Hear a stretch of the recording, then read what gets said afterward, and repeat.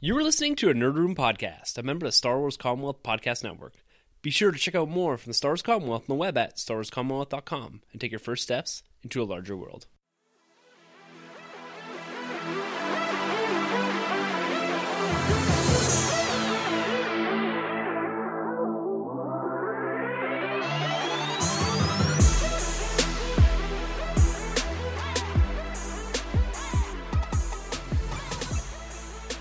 Hey everyone, and welcome to Nerd Room. We talk all things Star Wars, Marvel, and DC. This episode number 213, we were discussing Birds of Prey and the fantabulous emancipation of one Harley Quinn. I'm one of your hosts, Tim. I'm Troy. I'm Carlos. And I'm Sanjay. You guys heard it right. We are reviewing Harley Quinn, Birds of Prey. Whatever this movie is called, we are reviewing it this week. We've pushed it. We didn't watch it. I didn't watch it. Troy finally watched it. Some saw it in the theaters. I saw it digitally. It's going to be a fun ride because you know what, guys? This review may be polarizing, maybe not. We're going to have people on both sides of the fence, I think, with regards to how we felt about this movie. But nonetheless, we are here to discuss in full detail DC's 8th entry into the ever-evolving DC Extended Universe. Dudes, my guys, what is going on? This is going to be a full episode, a full review of Birds of Prey. We're not talking about Our Week in Nerd, nothing like that. That's going to next week. We're going to kick it off here with a bit of a spoiler-free discussion, and then we're going to hop into our scene-by-scene breakdown of the film in great detail. But gentlemen, welcome back to the pod. It is great to see you guys. Everyone's keeping safe. Everyone's staying home. Everyone's staying nerd. But let's get right into this discussion. Guys, let's talk about Birds of Prey. This film, it came out, I believe, in February, correct? It feels like a lifetime ago when this came out in theaters. 3 years ago. 3 years ago, right? It came out relatively close to Shazam, I think, right? We'll get to Shazam. We'll get to Shazam. Don't worry. It's coming, grabs. Saving the best for last. Exactly. Exactly. But come on, let's talk about our initial thoughts coming off of Birds of Prey. Now, this is a movie. It's a follow-up, a pseudo-follow-up to The Suicide Squad, which came in 2016. It's Margot Robbie picking up the title character of Harley Quinn and expanding her own universe in what I would consider a relatively standalone film. Troy, I got to hear, first off, when we get into spoiler-free, walking out of the theater, man, what did you think of Birds of Prey? You know, we've had some ups and downs with the universe, you and I. But did this course correct a bit? You know, coming off of your very public opinion of Shazam, how you feeling about Birds of Prey right now?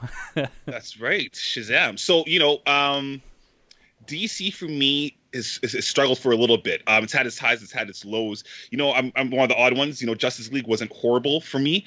But Aquaman, which was our first experience altogether, us four here, you know, watching that movie on the big screen, I came out with a victory. I thought, you know, it's kind of cool. A step in the Shazam, right direction for DC. Step in the right direction. Yeah, I would say so. Shazam was something else. We'll get there someday. But Joker, you know, Joker was, I know it's not the DCEU, but it's the studio. It's WB. It's the DC property. And that hit it for me. So I'm like, boom, these guys are on the right path, finally. And then we get to this movie, Harley Quinn featuring so-and-so, Birds of Prey. So kind of a disappointment. You know, the movie starts off strong for me. Going into this film, I was really blown away by some of the choreography, some of the cinematography, some of the colors. Margot Robbie embodies Harley Quinn. She really brings her to life, maybe even more so than she did in Suicide Squad. And I thought she was fantastic in that film. For me, the film really suffers, though, in the third and final act. That's when they really lost me there. There's a certain individual they bring into this film that overstayed its welcome. I had no idea this character would be that big or have that big of a role in this film. And overall, man, is a missed opportunity. I feel like we've had things. I'm not the biggest fan of Suicide Squad, but I feel like we've had films like Suicide Squad, films like Guardians of the Galaxy, and so many more out there, even Infinity War, where it's an ensemble piece and they really capitalize off of all of those individuals. Whereas here, they completely missed the mark, I would say, on that, which is something that's in the title. So I was kind of struck by that. So overall, man, I guess we'll get into our overall thoughts towards the end of the, Yeah, we the, will. the movie, obviously.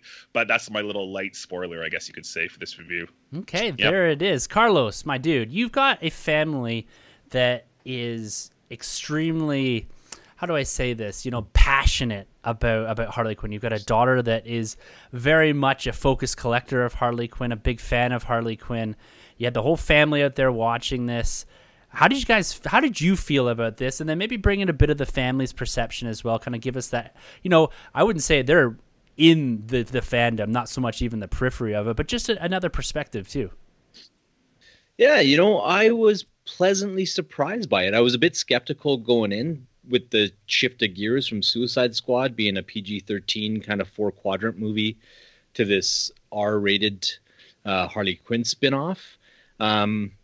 Yeah, overall, I dug it. It was a bit of a hybrid between a comic book movie and something in that kind of Guy Ritchie, Quentin Tarantino space. Yeah, I think the ladies set out to make a particular type of movie, and they did it for better or worse. And I think we'll get into some of my other thoughts when we touch on things like the box office and the critical reception and things of that nature. But yeah, for me, it worked. It's probably in my top half of the DCEU. Like, it doesn't come anywhere close to the likes of Wonder Woman or Man of Steel. But, to be honest, I'd liked it better than Aquaman and Shazam and stuff. And yeah, it worked for me. It worked for me. As far as the rest of the family goes, you know what?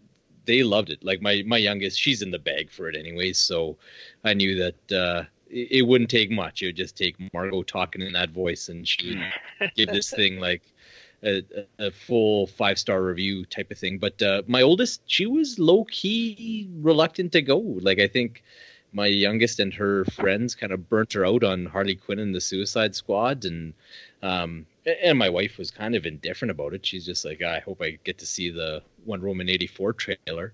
But yeah, everybody absolutely loved it. And in fact, I think my oldest went in kind of wanting to dislike it, and she was pleasantly surprised as well. So there's definitely an audience for it. I don't know who or who they were targeting at with that rating and stuff. I think they kind of cut off their own nose to spite their face. But at the same time, yeah, it worked for our whole household, and it's a pretty diverse cross-section of demographics. So there you go. There it is. And we're going to get into some of the detail here in a little bit and kind of elaborate on some of those points that I know and I can tell just by watching to you want to dive into in a big way. But we're going to get Sunny's opinion here. And now, Sanjay, man, the forever fan of the DC, you've kind of been the long-standing dude that's supported everything that's come out of the DC Extended Universe here on the podcast. And now you've got a little bit more support in your corner here with Carlos. How did you feel about Birds of Prey? A bit of a diversion from what we've seen in the past with regards even to things like Man of Steel, Justice League, and all that you did like, that you did favor. How'd you feel about Birds of Prey? Yeah, man, I really dug it. Coming out of the theater, me and my wife, we went to see it, which seems like a lifetime ago at this point in time. From what I remember, though, like, I really enjoyed it. It was one of those films that, it's not like a particularly deep film where you sit there after like V for Vendetta or something like that, where it's just like a heavy film and you're just like, wow, like, what did I watch? This one is definitely more in like the Shazam, Aquaman wheelhouse, and like the Ant-Mans as well, where you just throw it on, you shut your brain off and you have a good time for 2 hours. It looks beautiful, like the colors and like the action was really cool. The costumes were pretty cool, especially Harley Quinn's costumes. What can I say? Harley Quinn, she was terrific. I think she really steals the show. The rest of the Birds of Prey, we'll get into that when we do the review. But overall, I had a really good time. What else is there to say? Like, I'm sure we'll get more into it, but I definitely recommend this. It's, as I said, it is just one of those films where you just shut your brain off and you just have a good time. Like, the music, I thought the soundtrack was good. And I just really enjoyed it. So, not much negative for me. There are a little bit of negatives. In terms of like the DCEU as a whole, I was just happy to see the DCEU continue and to see like a film that, builds on what came in the past. Yeah, and it built on Suicide Squad. Oh, totally. And I actually enjoyed this one more than Suicide Squad for sure. I think this is a good film, and I can't wait to talk about it with Troy, who's on one side, and Carlos is on the other side. And I'm dying to hear where does Timbo Slice stand? Well, it's interesting because, I came into this with a bit of a conundrum here. I didn't see it in theaters, and it was great that we got to see this jump onto digital download, digital purchase quite a bit earlier than expected with that shortened theatrical window because of everything that's going on right now and closure of theaters. So we're able to put this review together because I was able to finally sit down and watch this. I watched it on Sunday. I did the $24 purchase on iTunes, so I officially own this thing, full committed, and I sat down with that perception in my head already. Troy and I, for the most part, generally very much align on our likes and dislikes, especially when it comes down to even the particular critiques of a film. We seem to be fairly well aligned there. Diverge once in a while, but that was stuck in my head, so I kind of went into this with the perception that I'm not going to enjoy it. But I will say, I thoroughly enjoyed this film. Nice. Wow. And, Margot Robbie for me here, Ewan McGregor as well, standouts. Yeah. I love just kind of this wild, carefree performance that both of them put into this. Ewan McGregor, I thought was going to play this a lot more straight. He is a weird dude in this film, and I really, really like that. The story itself, it's fun, it's fast-paced, action-packed. This, to me, yes, it does have that connective tissues to very small pieces of Suicide Squad and the DC Extended Universe, but this is holistically a standalone film. This is a standalone ride. You don't need any context from anything else. It gives it all to you in the opening credits, more or less. The other thing I really liked about this film was the way they constructed the story. I had to step back and think about this after I watched it, but it's a very well written, well told, and kind of intertwined story. And I don't know if I've just overly interpreted what it is, but I really enjoyed that piece of it and how the stories seem to intersect each other at different points, and this non-linear storytelling that they do use, and we'll get into whether or not you guys favored it. It stands out as something that is unique about the film. And for me, this was a film that I was happy to spend the $24 on. $20 ticket in the theaters, $24 to purchase. I now watch it. I'll definitely put this on again. There's not a lot in this space. Like, I'll never willingly put Suicide Squad back on again. And Margot Robbie was great in that film, but this movie I'll put back on again, and I'll actually encourage my wife to watch it. She chose, to go to bed when I watched it on Sunday night. But for me, yeah, this surprised me, to be honest with you. I had kind of these expectations that the trailer sold me on something, and I was going to get something different. And I think it delivered on what it promised. And I'm really looking forward to getting into some depth here, because I even feel I understand the title now that I've seen the film, which maybe is a bit, I don't know, maybe that's a bit different than what a title should be.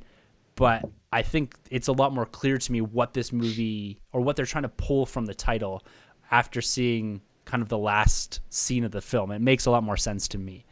So there it is, guys. We've got kind of a nice divergence, a nice contrast here, and we're going to get into some discussion on that in just a few minutes, because I want to talk quickly about the reception and box office here. This debuted, like I said, in early February and came out in digital download here just a couple of days ago, March 24th. And this thing, from what I can gather, from what I can remember, I should say, was met with relatively positive critic and fan reception. I think there was the pockets of dislike, but generally this sits pretty favorable amongst kind of that more positive comic book movie community. And it's got a fresh rating. I think it's in that late 70% on Rotten Tomatoes, kind of using that as our barometer. But interestingly enough, it didn't fare super well at the box office. Now, it did get hit with with everything that's going on, kind of a limited run, but it just debuted to $33 million, which was quite a bit lower than even the four of us were predicting. I saw this more of a Suicide Squad type of take at the box office. And the performance here, I think we can generally agree on, is lower than expected. And Carlos, you had some thoughts here that you had mentioned there in kind of the spoiler-free section. We're going to stay spoiler-free here for another few more minutes, guys. But what are your thoughts here on kind of the overall reception and how that potentially relates to or translates to the lower box office? Yeah, like it fared extremely well with the critics. Like it's another certified fresh movie for DC Universe. It's one of their, I think it fared just under what Shazam did and better than Aquaman. So yeah, critically it had a great response. The fan response was very positive as well. It had a good audience score on Metacritic and Rotten Tomatoes and everything else. To be honest, I think that title let it down. Mm-hmm. I saw a few things about search engine optimization, and that people just couldn't find this movie and they weren't aware of it coming out and what it was all about. And I didn't think that would be the case, but at the same time, our perspectives are skewed because big time. We're kind of touching that space all the time, right? So the things that gets targeted advertised to me and mine wouldn't necessarily be the case for the folks next door. So there's that. And then like that R rating, it's something that I'm sure we'll get into, but like Suicide Squad came out and 4 times I can remember taking like carloads of kids who wanted to go to the movies and go see Suicide Squad to the theater. And this time, like that was a few years ago, but kind of my youngest daughter's in that space now, and her friends wouldn't be able to go see that movie. And you look at all the little girls that dressed up as like that Margot Robbie version of Harley Quinn just a couple Halloweens ago, wouldn't be able to go to this movie and might not even know that it's coming out, right? Because there's this Birds of Prey movie coming out. She looks different in the advertising. And when the parents or whoever goes to research potentially seeing the film, it's got this R rating in front of it. So it's one of those things where, yeah, it's nice to make the movie you want to make, but at the same time, there's a cost to that, right? Yeah. There's a reason Disney does things the way they do, and this was a choice. Do you think though that the fact that the box office, or sorry, the production budget was so low, because this thing was like, I think 80 million was the production 85. budget thereabouts. Yeah, it allows them that freedom. Whereas like you can't really make. It's hard to make a $200 million R-rated film. You know what I mean? Like to make that back, you'd have to have a quality film. So do you think like that's part of the reason why they allowed them, even though it didn't work out in this instance, box office wise, quality wise, we'll discuss. But do you think that's why like Warner Brothers was more willing to go with it, because they're like, well, 85 million, yeah, we should still make this back, add in merchandise, CD sale, well not CD, but like digital download sales of the music and merch and all that. We should break even. Oh yeah, for sure that factors in. I think part of it too is just getting Margot Robbie's buy-in, right? Like I think there's certain talent that they really like to back, and that they'll kind of move heaven and earth to see their projects come to fruition. Like Christopher Nolan is one of those guys. Ezra Miller, they look at what they do with their schedule to accommodate him. So there's certain people that studio just really likes, and I think she's one of them. So yeah, this was definitely, there's no denying, and she said it a ton of times, like the rating was something she wanted, and the film as it was constructed is something she was targeting. So then that's cool. Like I like what the end product was, but that's probably why Warner Brothers was comfortable with that balance of, yeah, we'll let you do what you want to do, but the budget's got to kind of come in at something that is risk manageable. Yeah, and it's interesting too, because I find that, you know, with Margot Robbie coming onto this as a producer, someone's very enthusiastic about the character. We've got realistically a first-time director. We've got a relatively green writer. Like they're coming at this almost like an indie project in some sense, right? Like this is a passion project. This is something that they wanted to do, and I don't think that speaks to the quality of it at all. But there is some of that, and I agree that is lost a bit in translation when it comes to the title and the R rating. We will get into if we felt that it was justified, because realistically, non-spoiler sense, did they need it? You know, I think you said this before, you cut 2-3 scenes or trim them back a little bit. You don't even need an R on this, right? You can use that one gratuitous FU that, you know, X-Men has done with a PG-13 rating, well placed. Like I always said, I'm a big fan of a well placed, you know, FU. But did it need it? Did it make the film better? I don't think so at the end of the day, personally. But Troy, like, with regards to the box office, you've said in the past that you don't get the title at all. Not that you don't get it at all, but that you find that was kind of a big hang up for it. Do you think that played into the box office being this $33 million when expectation was $60 to $80 million for an opening weekend for a film like this? Maybe a little bit, especially after what Carlos kind of broke down there with basically just searching the movie itself. And I think, what was it, the week or second week into the film being out in theaters, they want to revisit the title and change it to they changed just Harley Quinn? Or it's Harley Quinn, Birds of Prey. So, right. And again, like Carlos said, it's search engine optimization where you could type in Harley Quinn into Cineplex.com and that would pop up. Whereas I don't know if you type that in originally, if it would actually pop up. Yeah. So I think that had to play with it. And, a weird kind of funny factor, it's all in hindsight, right? Because if we were to go back to, before Joker, obviously, they gave Jared Leto's Joker basically the boot, right? They want to get as far away as possible from that Joker. And then without knowing, we had this huge, massive success of Joaquin Phoenix's Joker. So if only we did get more Joker in this film, who knows where this film could have gone. Not saying the film could have been better, just saying, it would have grabbed that audience that just came off of the heels of Todd Phillips' Joker. But that's beside the point, and that's all hindsight. There's nothing you can do about that. But man, I think the title was a little misused in the marketing. Merchandise too. I mean, I know you guys are big Funko people, but like for me, I collect the 6-inch, 7-inch figure scale action figures, and there is no way I could get my hands on a McFarlane line of this character anywhere, which was really weird to me, because if you go back to Mattel's license of DC, you could get a Harley Quinn out of the Suicide Squad. You could get that toy, that 6-inch figure. So the marketing or merchandise was a little weird, I think, on this one too. I think Carlos might have something to say about that. I think he spent a bundle at Hot Topic. What is it, like the Funkos? Holy man.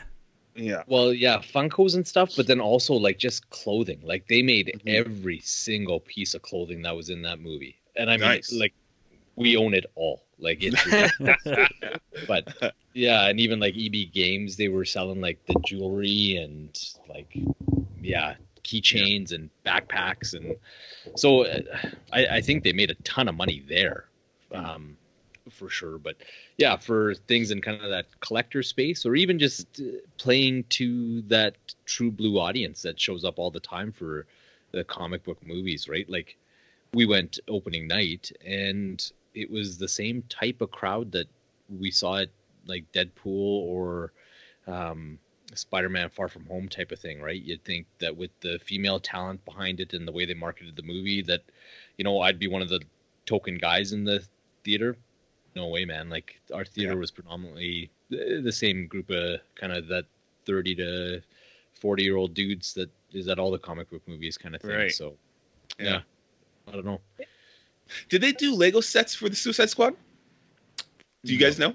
I don't think so. I think they'll touch on things like, they'll do like an animated version of Harley Quinn and Joker in some random set, but I don't think they've done like specific movie sets that I'm aware of. Not like a BVS or anything, Not been the big They guys, did BVS. They did BVS, I think. So I think I remember seeing the armored Batman, but for a set like this, But even like you look at Black Widow, there's one set for Black Widow, one small set. Lego set for that movie, meant to be a big temple movie. So, but I wonder if they scaled back too with the marketing, because obviously that movie was meant to come out with May. So in order for them to avoid losing more money on that project, they probably scaled back the marketing and merchandise, pushed that for another date. Yeah. Interesting. Carlos, you brought up a good point about Hot Topic merch, but I will say, like, where are the guys' stuff? Like, I went to look for a T-shirt. They only had one men's T-shirt, and it just said like Birds of Prey. I'm like, men probably, myself, I'm only speaking for myself. I have a Harley Quinn like Suicide shirt. I would totally rock another Harley Quinn like Birds of Prey or Huntress t-shirt. Like, I don't know, why they just didn't think of it. Like, a lot of men went to see this film. I would really like some t-shirts, because I have, like the Birds of Prey, it just said Birds of Prey. It was kind of plain. And I saw like all these cool t-shirts. I'm like, oh, will this fit? And it's like women's size. And I'm like, no, it will not. Dude, you can fit you can get a nice deep V cut or something. Yo, man, it doesn't work that way. Like, women always like will borrow like my hoodie, right? Like my wife will always like borrow like my hoodie and stuff, and I'll never see it again. But like I'm not borrowing my wife's hoodie, and then like she'll never see it again. Like it doesn't work that way. Where does she take it? Did you know? Oh, she just wears it. I never get to like a chance to wear it again. It's just her hoodie then. We'll make you a Birds of Prey t-shirt. Sanjay. I appreciate that. We'll get it done. We'll get it done. Well, I do like the Aquaman one you made me. Yeah, right? Yeah. All right, guys. I think that wraps up the spoiler-free section. You know, we touched a bit on our recommendation, our general thoughts about the film, and talked about some of the reception of the box office here and why we feel that this film in particular maybe didn't hit as hard at the box office that we thought it was. But let's get into the details about why we like this film and some of the avenues maybe that didn't do it for us. I don't know. I'm going to say right here, still spoiler free. I don't know why you want a Huntress t-shirt, Sanjay, but we're going to get into that in a few minutes here. So, she's cool, man. You know. We're going to lay the line here right now, guys. Spoiler section. If you have not seen Birds of Prey, I really would stress, spend the $20, support this type of digital download because of what's going on, and you know, maybe we'll get some more films out of it at the end of the day, but it's worth the $20 to check it out. Me personally, you got a few more recommendations here, and then come back and listen to this if you haven't, because we're going to break this thing down in all sorts of detail. So there is the spoiler tag. The spoiler warning is on, and here we go, guys. You are free to talk about anything you want. But I'm going to direct this here to the first thing, the director and writer of this film. We've got the director, Cathy Yang. She's pretty green, hasn't done a ton of things. First big motion picture. We've got writer Christina Hodson. She wrote Bumblebee. She's currently writing Flash. She's been tapped to write a Batgirl film as well. So she's sticking around in the DC Extended Universe here. But overall, this team, it's an interesting team. And I watched some of the behind the scenes from the digital extras that I got. And it's really interesting to see the dynamic between these two, the input from Margot Robbie, the input from some of the other characters, and just the fun they appeared to be having on the set. That's something that really struck me here. And I think you can see that in Margot Robbie in particular, that they had fun making this film. They made it the way they wanted to. Like we said earlier, they gave the title, the rating, everything that they wanted to, they did. And I think that really shines out here in the kind of tandem of writer-director here, and then you put in Margot Robbie as a producer. But Sanjay, man, what do you think of kind of a first-time director here? How did she do here? And also the writing. Let's speak to that a little bit too, because me personally, I felt this was very well written in most parts. But yeah, there's some holes here. We get that with every film. But how did you feel about kind of this creative tandem that we're seeing here, as well as Margot Robbie having major input into the character of Harley Quinn? Yeah, man, I thought they did a good job. Christina Hodson, she did Bumblebee, and that's my favorite Transformers movie. So this girl can write a film, and I'm glad that she got a chance to write Birds of Prey. And Cathy Yan, you mentioned her first big blockbuster. I thought she did really good as well. The action scenes were really cool, and I saw that they brought in the director from John Wick just to punch up a couple of the other action scenes, which is totally understandable. I mean, she's only made one other film, which was like super independent, low budget. But, you know, to me, it wasn't like a clash of styles. The new fight scenes, I don't even know which ones they were. And you couldn't even tell. You know, if you were just watching this movie and you didn't know, you would just be like, yeah, all the fight scenes are like from the same person. So in that regard, I think they were both very successful. Right on. Troy, what do you think about that? Sometimes I love the fact that I get to see you guys. You know, I love seeing you guys in person, but seeing you guys react here on Skype as well is quite interesting. Troy had a bit of a smile there.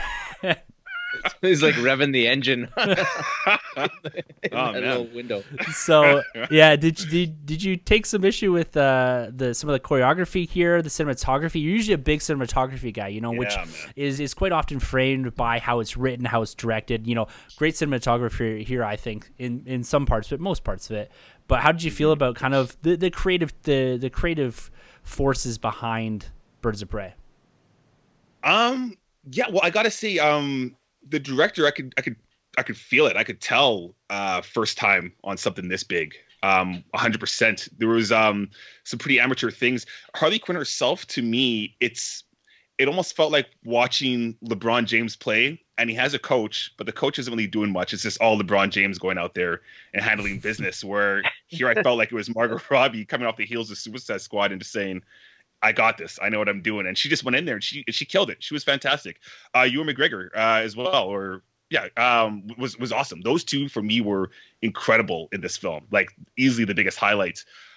Sonny, my man, I love this guy. Sonny, you're my guy. But it was it was lay it on as me. day when they had one person direct this fight scene, and then the next fight scene later on in the film. I totally could just feel. Really?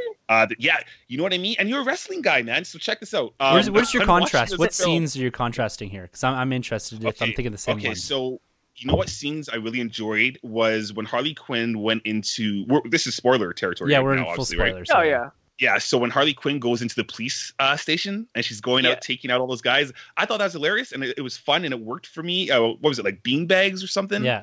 She was using. I thought the effect of that was awesome. It's so cinematic and they're exploding as it takes down these officers. I wasn't quite sure how it was doing it, but it worked for me. Then when we get towards the end of the film, those fight scenes were absolutely horrendous. Like they were set up. Yeah, I'm seeing these juggernaut of people coming after the birds of prey. And as they're about to grab them, they're literally waiting for them to make their move and then punch them. There's so much stop and go, like, wait, hit me now. Wait, hit me now. It took me out of the film, to be honest. Just seeing some of those things. There's decisions. I think it's maybe in the middle of the film where Harley Quinn, or maybe towards the end of the film, where Harley Quinn takes a phone, throws it in the air. She does some kind of weird somersault into the phone. He kicks it to hit somebody. That's at the end of the jailhouse scene. Yeah, and I mean, yeah, I get it, but it just didn't look cool, and it just had me stopping. Just like who would do that? And I know it's a movie, man, I know it's fantastical, cool. but it's subjective, I guess. For me, it looked pretty weak, and it just made the impact of the throw look even worse. Like you could have thrown the phone, and it would have done more damage than whatever kind of move that was. But for me, I could, and you know what the thing is with a lot of these DC films, I really feel like the fight scenes have always been some of the best things. With this one, for me, this was probably one of the weaker ones when it came to at least going from the last half, from the middle later on to the film. That's when it fell off. The beginning to me was great. For the action. It's interesting you say that because just having a bit of the context of the behind the scenes, I'm pretty sure that the last fight scene was directed by Kathy Yang because it shows them on set on that particular scene, you know, the bouncy things and all that kind of stuff, where I agree some of the elements of the film, and I think you pointed this out, had this like real Guy Ritchie feel. Carlos, you pointed that out. Yeah. And I really liked that. But towards the end, I will agree. I still enjoyed it. The roller thing was really cool. But that scene in the middle where they're kind of all fighting, there is a bit of that. And the thing that always pulls me out of films now was I watched a couple guys review the choreography for The Last Jedi. And they're just like, this guy stops and waits for her to hit him. And I can't stop seeing stuff like that anymore. Yeah. And I do agree with you. I see a bit of that. There is some contrast. But I will say, though, that most of the movies that we've reviewed, that middle action set piece is often better than the final one. And I think we find that through most of the MCU films, save Infinity War Endgame. Yeah, airport scene, right? Yeah, the airport scene. Like the middle scene is often the one that steals the show. And I think this one does the same thing. Carlos, man, how did you feel about this? Are you kind of seeing what we're seeing here with kind of the creatives behind this? How did you feel about Kathy Yang? How did you feel about the kind of the construction, the writing of the film? Yeah, you know, I dug it. I can definitely see where Troy's coming from at the end, where it's kind of like the action on cue versus some of the smooth fights. Like you look at the Black Canary fight in the alleyway where she saves Harley Quinn from the two guys trying to take advantage of her. Like that fight scene is so smooth, and that you can tell that was Chad Stahelski, I think is his name, putting that one together, and with that spin kick to knock the guy out through the window of the van door, amazing. And I really dug the whole assault that she has on the police station, from the kind of quirky intro where she's like, I want to report a crime and stuff. And right through the end, I dug all of that. I thought Christina Hodson did a great job balancing the non-linear narrative so good. and making sure that we rewound, but not too far. Where I typically don't like when you get the rewinds, because I just find that it feels like padding. But this movie was really lean, and she didn't give you any information that you didn't need, or there wasn't any fat on it. And the things that you like when they go back and give you like Huntress's origin, for example, it was like perfectly timed, placed, and they'd given you enough nuggets that they could have skipped it. Same time, they fill her in, and you think a lot of her when she shows up at the end, and you as the viewer know more about her than the rest of the Birds of Prey, so to speak. So, yeah, I thought Christina Hodson did a really, really good job with constructing the movie. And if I have a knock on her, and it's kind of the one thing when we were talking about the our thoughts and hopes and wishes for the film, I did kind of resent the fact, and I'm sure Troy's going to go off in a second, that she used really cool name brand characters for kind of placeholder roles in this movie, like Cassandra Cain being the main one for me. Like, she's one of my favorite back characters, and like they could have made that character anything. They could have made her Holly Robinson. They could have even just made up their own character, like just call her Ella J. Basco, because there was zero about that character that warranted her being Cassandra Cain. Mm-hmm. Well, that's the interesting piece of it too, is that I'm not familiar like you guys are with most of these characters, but I do know who Cassandra Cain is. And you're right, is that, and I really like that point about it being kind of a placeholder. Like, this character is significant because you know her from the comic, but it's not really that character, right? And I kind of like that character, and we're going to get into her in a little bit. But you're right, you didn't need some of that. But I agree with you. The story construction and the way it's told, I really enjoyed that piece of it. At first, I was like, okay, this feels a bit out of left field, but as the movie progressed, I liked it more and more about this rewind, because I found that, like you said, it doesn't overstay its welcome when it's going back and doing these rewinds. And I find that it all intertwines well. Like, we're going to talk about this in a few minutes. There's almost like this nexus of the film, which is the club, with everything kind of spurs out from, and it's very well interconnected. And I find actually there's kind of two stories here, and this is why I like the title now, is that it's a Birds of Prey film and it's a Harley Quinn film that just kind of intersect at different points, and they find themselves chasing after the same MacGuffin. So like, Birds of Prey is one film, and the Emancipation of one Harley Quinn is a completely different film. And that's the film that we start off with here, is the Emancipation of Harley Quinn. And we go through, a good chunk of the movie with her just trying to reconcile what her life is post-Joker, post-Mr. J. We start off this movie with actually kind of a really nice throwback to what isn't the Jared Leto Joker. I think that they do make a point of distancing themselves from that character. Even the cartoon doesn't really ever look like Jared Leto's Joker, right? Like, to me, it looked more like an animated Batman Joker type. And yes, I guess they did throw the animated Harley Quinn in there too. But this kind of how they just break out into the story and just kind of throw you into the deep end. That's why I think this is a standalone film, is because of the way they start this. They just kind of give you all the information you need. Everyone knows who Joker is. Everyone kind of gets this idea that they were together. Like, they tell it to you. They write it for you. It's all an exposition. And it's kind of off to the races. And I liked how they started with that. So Sonny, did you feel the same way, kind of just jumping into the deep end with Harley Quinn? We get kind of the break from the Joker. At first I was like, oh, they're going to kind of weigh on this like really heavy, whereas always referring back to the Joker and that being her anchor and that being her defining characteristic is that she was Joker's girlfriend. Like, is that the direction they're going with this? Because I didn't want that. And at the start you get a little bit of that, but then she breaks away from it. So, like, sort of this film kicking off straight with Harley Quinn here with Margot Robbie's just, like, magnetic performance. Man, are you digging the start?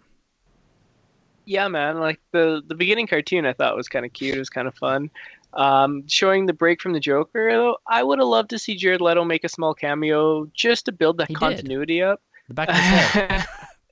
Yeah. It didn't have to be anything large. It could have been something small, like in little cutback scenes. You see that in the MCU all the time, like just a character pops up here and there. And, you used to kind of see that with Batman and Flash and Suicide Squad. And I would have liked to see it. I understand why it didn't happen. It's too bad. I think they really got to sort themselves out and see kind of what are they going to do with the Joker, because it's no secret the Joker is probably as big, if not bigger than Batman. So they need to figure that out going forward if they're going to have the DCEU continue. And I don't know what they're going to do. For me, Jared Leto was, he was an okay Joker. I would like to see more of him before I can make a definitive statement if I want him to continue or not. And so I would have liked to see him make an appearance here, but unfortunately he didn't. And I thought that they handled it well, given the circumstances and the fact that Jared Leto wasn't going to show up. I thought they did a good enough job kind of skirting around it. And if you just watch this film, you would have no clue that Jared Leto was the Joker before, and then you can just watch it as a standalone, as you say. Yeah. Troy, you're nodding your head there and kind of agreeing with Sonny there. What are you feeling about kind of this intro to? Well, we to should Harley mark Quinn? this down. Troy's agreeing with me. Are you okay, Troy? What happened? Is that really you? April Fools. April Fools. Gotcha. Yeah. I was just nodding my head to say, "Screw you, Sanjay. You're completely wrong." No, I'm right there with you. I love how they start off this film. Again, I'm a big fan of the first hour of this movie. So having that whole throwback WB kind of thing going on with the animation style was fantastic.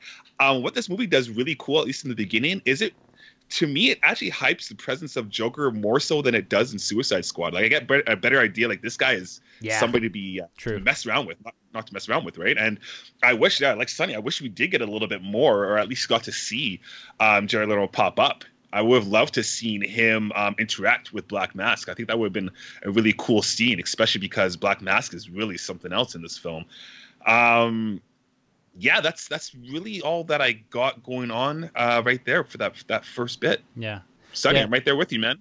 There it is, man. Take it as a win, dude. Mark it on the calendar. Mark it on the calendar. Yeah, it's April 1st again as we 1st. record here. The first time Troy and Sanjay agree.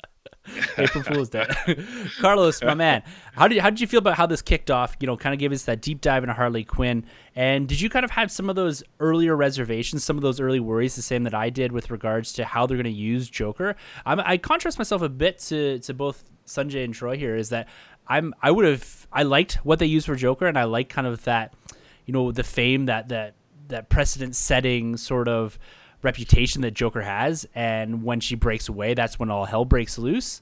I like that piece of it, but I'm glad that they got away from him earlier on the film, because I did not want her to be Joker's girlfriend through all this. I wanted her to stand on her own 2 feet throughout this. And the first part of the film does go through that, the breakup, the nightclub, all this. This is kind of what kind of propels her off into her own film, if you will. But were you kind of getting some of that vibe early on, Carlos? And how did you feel about how they kind of introduced Harley Quinn here and her story, just to kind of give you kind of that quick and dirty, let's go with Margot Robbie's Harley Quinn. It's her movie. Let's move on. I thought they did a really good job being efficient with getting her through that Joker piece. And I really liked that he was present enough where it wasn't something that everybody knows is there, but we can't talk about because we haven't sorted out behind the scenes stuff with who's playing him or if we're keeping continuity, yada, yada, yada, yada. They're just like, nope, this is a good, efficient way of having her go through this character building process through where she was at the end of the previous movie to where we're really going to ramp up this action with the breakup and whatnot. And I thought they were just, Christina Hodson was just so efficient with using that animated sequence, not weighing her down too much, having the behaviors of Harley Quinn under the protection of the Joker, kind of setting up the fallout for the rest of the movie when she finally decides that in order to be her own person, she needs to completely rid herself of any idea that she was his girlfriend and all that kind of stuff. So, yeah, I think there was a delicate balance between having the Joker completely absent and shortchanging the audience and having him completely swallow the entire movie. So, yeah, I thought they did a great job with sorting that out and making sure that this was a Harley Quinn story that saw a really compelling emotional arc for her from beginning to end, I thought. So. Yeah. Brilliant stuff. I find the character of Harley Quinn, she strikes this, and I'm going to say the word balance here, between this weird playful innocence and sincerity mixed with this deviance and anarchy, and Margot Robbie just like kills that piece of it. Because sometimes you're like, this woman is batshit crazy, and then at times you're like, oh, she's kind of a sincere person that does care about people, and then twist that on its head, and it's just like this self-motivated, I'm gonna do this for me type thing. I don't care if it ends up with someone dead or whatever. And it's kind of this weird balance, because we're setting a film here, guys, that is, led by a notorious villain here, and you find yourself cheering for her for most of the film, rooting her on to kind of find her place. And it's only really when you juxtapose her against a villain like the Black Mask, a guy that, fancies peeling people's faces off, that you find yourself being like, I know where good and evil is. I know where the line is in this film. And that line, you cross it with Ewan McGregor. Like I said in the spoiler free, I thought he was fantastic in this film portraying the Black Mask, Roman Sionis. To me, I thought, like I said, he was going to play this straight. He was going to kind of just be this gangster bad dude, kind of in the background a little bit. But he's this quirky kind of spun dude that kind of goes from 0 to a million one way, and then he's like, I find that the way he portrays and the way he carries himself in this film is, he's pulling from some of his deep-rooted acting stuff, that just really engaged me as a villain here. I lose a bit of him towards the end. When he puts the Black Mask on, I find that he veers away from where he was being super successful in the front, hour and 20 minutes of the film. But for the most part, I find the Black Mask here, Ewan McGregor, is a real standout. And Troy, like, are you feeling Ewan McGregor here in this role? Obi-Wan Kenobi, one of your dudes, taking this real sideways approach to a DC villain. I think it works. Are you right there with me? Oh, 100%. This guy is probably one of the coolest DC. Well, I guess it's hard to say right now. It's unfair to say, but this is the best superhero villain we've had in 2020, hands down. Probably one of the best ones we've had in the DCEU. This guy, to me, he seems to kind of have that Sam Rockwell Iron Man 2 kind of gravitas, but takes it to another level, minus the goofiness, because he executes at the same time. Ewan McGregor, though, I just lose that actor completely in this role, and I wish this is something that we were going to have going forward in this universe that they're building. Because I'd love to see him more so interact with other villains like a Catwoman and other bad guys like the Riddler and the Penguin. I'd love to see this guy interact with those villains out there. And his swagger, to me, just took it to another level. What more can I say about this guy? He was electric, man. Yeah, he was great. A believable villain, right? And that's something that we're always chasing, is that, like, everything he says, I'm like, yeah, this guy means it. Like, he's going to do that. He's going to peel your face off. You know what I mean? That was cool. Yeah, that's one of the scenes that I was kind of squirming at. I'm not good with blood. But even there's some moments in there when he's doing stuff and, like, watches a guy's face get peeled off, and I can't remember exactly what he's doing, but he's kind of just like, ew, what is that? Like, he just kind of like spins things on his head. It's just like his reactions to things are absolutely brilliant. Carlos, man, you have a bit of, I'm assuming here, because you've been reading comics since the day you could walk. I'm assuming you've seen this guy progress and evolve through the comic books. Is this an accurate portrayal? Is this something that you bought into as far as a villain, someone that could, stand toe-to-toe with Harley Quinn and kind of up the game where you're putting Harley Quinn into the protagonist seat? Like, did it work for you? Did it work for me? Absolutely. To answer your first question, is this the Black Mask of the comics, and is this a reflection of the character that I know through the books and a few other pieces of media? Absolutely not. He's nothing like Black Mask for the most part. There was maybe kind of the one piece with him putting on the mask and a few little hints at the type of psychopathy that he suffers from. But this was an invention of Ewan McGregor and the filmmakers. But unlike Cassandra Cain, this one totally worked for me. I loved Ewan in the role. I took this take, and you know what? If you're gonna progress with the DCEU, like that kind of stone cold, hard nosed gangster, like you've got Roman Sionis and Carmine Falcone, or even Harvey Dent that can take that role in the future.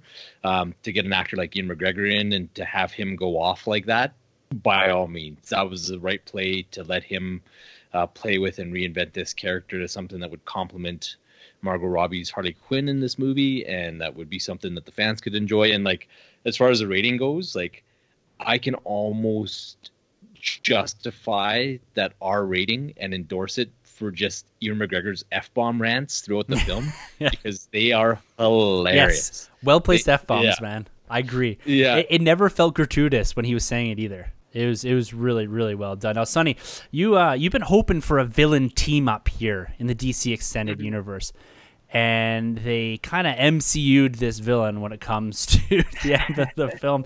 Is that we have a great run with him, and then see you later, buddy. He's out of here. He's gone. What are your thoughts? You know, we'll get into kind of how it ends here, but of Ewan McGregor in the role of Black Mask. Oh yeah, I'm right there with you guys. He's fantastic. Like, Ewan McGregor has never had a bad role. Like, every time he's in a movie, he elevates that movie. He's just one of the best actors of this generation. And to have him show up in the DC Extended Universe, that's a huge win. Much like you guys, I'm disappointed that he doesn't survive this movie.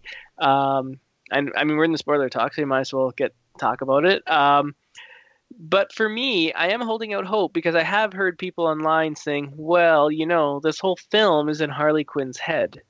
And perhaps maybe Harley Quinn thinks that, you know, or misremembers that they blew him up at the end. And then we could see him show up in like Suicide Squad or, you know, the Batman or something like that. And you'd be like, oh, I thought you were dead. And he could just be like, no, I never died, kind of thing. And then she'd be like, oh yeah, I thought you died, but I guess you didn't, like something like that. So they could totally retcon it, because he is definitely one of the standouts of this film. And to not have him continue in this role, maybe it's because he's like such a big actor. He's just said, I just want to be a one and done.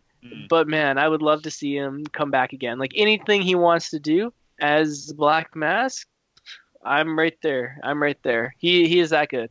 Like, the DCEU, he's in like the top tier villains because he's Ewan freaking McGregor. He's amazing, man. Sonny, man, I fully agree with you there that, you know, he's definitely a standout in the DC Extended Universe, but he also comes with a bit of a minion as well in Victor Zsasz, and I'm not familiar with this character at all from the comic books. The actor here, Chris Messina, he's great. I know him from a show called New Girl. It's a Mindy Kaling thing. It's pretty good. Very different character that he plays here, but I didn't really realize that he was in this film until I saw kind of the red carpet stuff and all that. And he comes off as, like, you know, we got Roman Sionis here, Black Mask, Ewan McGregor just kind of stealing the show, and then you got this guy in the background that is this horrendous human being. And to me, he adds to what Black Mask is doing, saying he's like that execution piece where Ewan McGregor is crazy enough to request this type of stuff, and then you got this psychopath in the back saying, like, yeah, I'm going to do this for him. I'm going to peel this face off of this entire family, which is absolutely insane. But, you know, Carlos, did Victor Zsasz, did he work for you in tandem with the Black Mask here, bringing kind of that, you know, that real evil, that real antagonist to the film? Yeah, I dug it. I liked the vibe that the two of them had, how they played off each other. Yeah. They had that kind of like quasi same-sex couple thing going on, and you didn't know exactly what the full extent of the relationship was between the two, but he was very much committed to seeing Roman Sionis's desires see fruition regardless of what the request was, right? Like, he was willing to chop up this little girl to get the diamond just because that's what the Roman wants, right? And he kind of thrived in that. So, yeah, I thought they did a great job. I thought Chris Messina was perfectly menacing throughout the entire movie. And, yeah, there was a few times where you didn't know how far he'd go or what he was capable of. So, yeah, he was very perfectly unsettling, I thought. Yeah, he's the one that, even the Black Mask, like, I knew what McGregor was going for there, but Chris Messina, he took that to another level for me. Like, that was the scary part. Like, oh man, like the face peeler, this dude is nuts. And he's like, at one point, they got Harley Quinn tied up there, and he's got the knife up to her face, and he's almost like salivating at the idea that he gets to peel her face off. Like, it's pretty disturbing stuff. And I guess that's where some of that R rating allows for a little bit of that craziness. Yeah, you could imply a lot of that in the background. You could say, oh, he likes peeling faces, and then, pan away from it, blood splatter type thing. You can get away with that.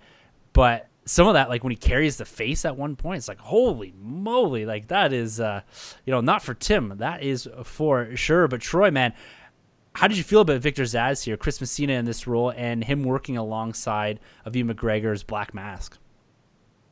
Yeah, again, another transformative role, man. I used to watch this guy in the Mindy Project. Yeah. And so when he turned up in this movie, I was like, whoa, wait, it's him? Like, that's him? So job well done on his part. I'm not super familiar with Zsasz, but I remember the times I've read a couple of his arcs in the books. I feel like they've been more of a standalone, more of like him not working for someone. So it was interesting to see him under the wing of Black Mask. Was definitely a different dynamic towards what I'm used to. As dark and as crazy as he was here, I'm still more intimidated from the character in the comics, but it's two different mediums, so that's fine. All around, I really do like what this character did, and he didn't fall too much into the trope of just being like that stooge. Yeah. He did walk a little bit more of a fine line. And hats off to this guy. Again, just another transformative role for I forgot the actor's name, Chris but Messina. from the Mindy Project. Yeah. Yes, good He's job great. on his part. I can't remember what I said, but I meant Mindy Project if I didn't say that. I don't know what I said now. Girls? Oh, I said New Girl maybe. Yeah, wrong show. Mindy Project is definitely what I know him from. But Sanjay, man, Victor Zsasz. Yeah, man, right there with you guys again. To me, the stand-up for him, I really liked his early 90s attire. Yeah. Looked like he was shopping at Simon's or something. He's a very trendy guy. Simon's. Yeah. Well, yeah, because he becomes a bigger piece of the overall puzzle later on in the film. We find out that he is kind of one of the henchmen that was doing the shooting that actually brings the Huntress into this movie in a bigger way and kind of connects up those pieces. They don't show that. I noticed that when I went back and revisited a few of the scenes, they don't show his face in there until she's actually telling it from her perspective. And so I thought it was a cool tie because I find that the Huntress is the one that feels like she's a bit on the outside of the construction of the story. And Victor Zsasz, him being so intertwined with the Black Mask, she makes her story feel a bit more, at least for me, a bit more relevant to the ensemble of the film and how all the stories are kind of interweaving with each other.